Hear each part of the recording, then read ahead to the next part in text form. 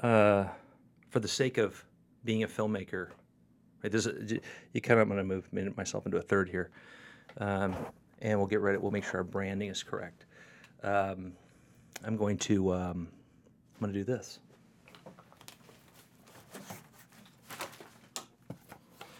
Ready?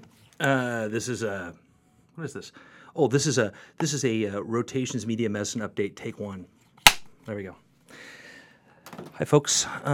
Brian asked me to make a little updated video about rotations.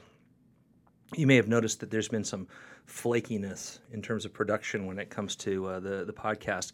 There's a couple reasons for that. One is we're state employees at a university, which means that at Christmas time everybody goes and takes a break. The second reason is that we are invested not just in rotations, but also in media medicine. And media medicine's initial film project, the Veterans Project, is going into film festivals.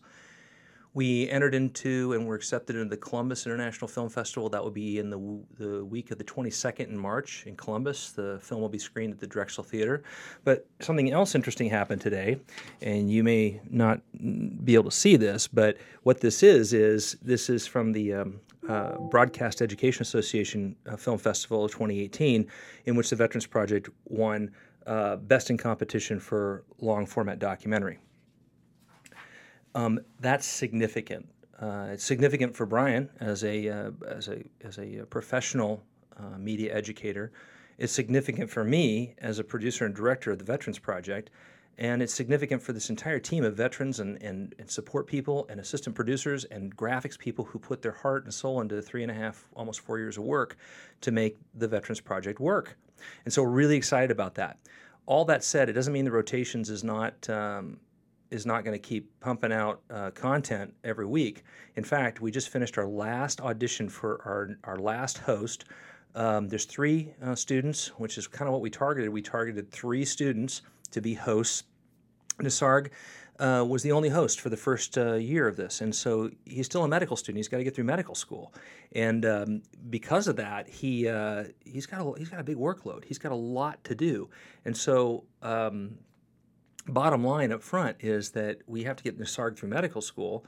At the same time, we also need to keep doing stories. And so by having 3 hosts, now we can spread the work around, develop some more stories and content, and it's going to keep coming. And we've got a whole lot of it backed up. We're still recording and doing content gathering, but it might be a little kludgy as we go into spring and summer getting absolutely weekly episodes out. But that's what we're up to. So we still have to teach at our respective colleges.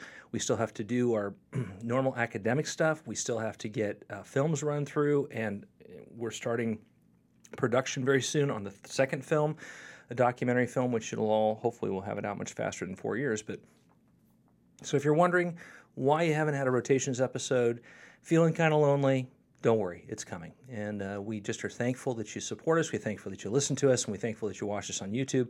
And by all means, send comments in. Let us know what you want to see, and we look forward to hearing from you. Take care.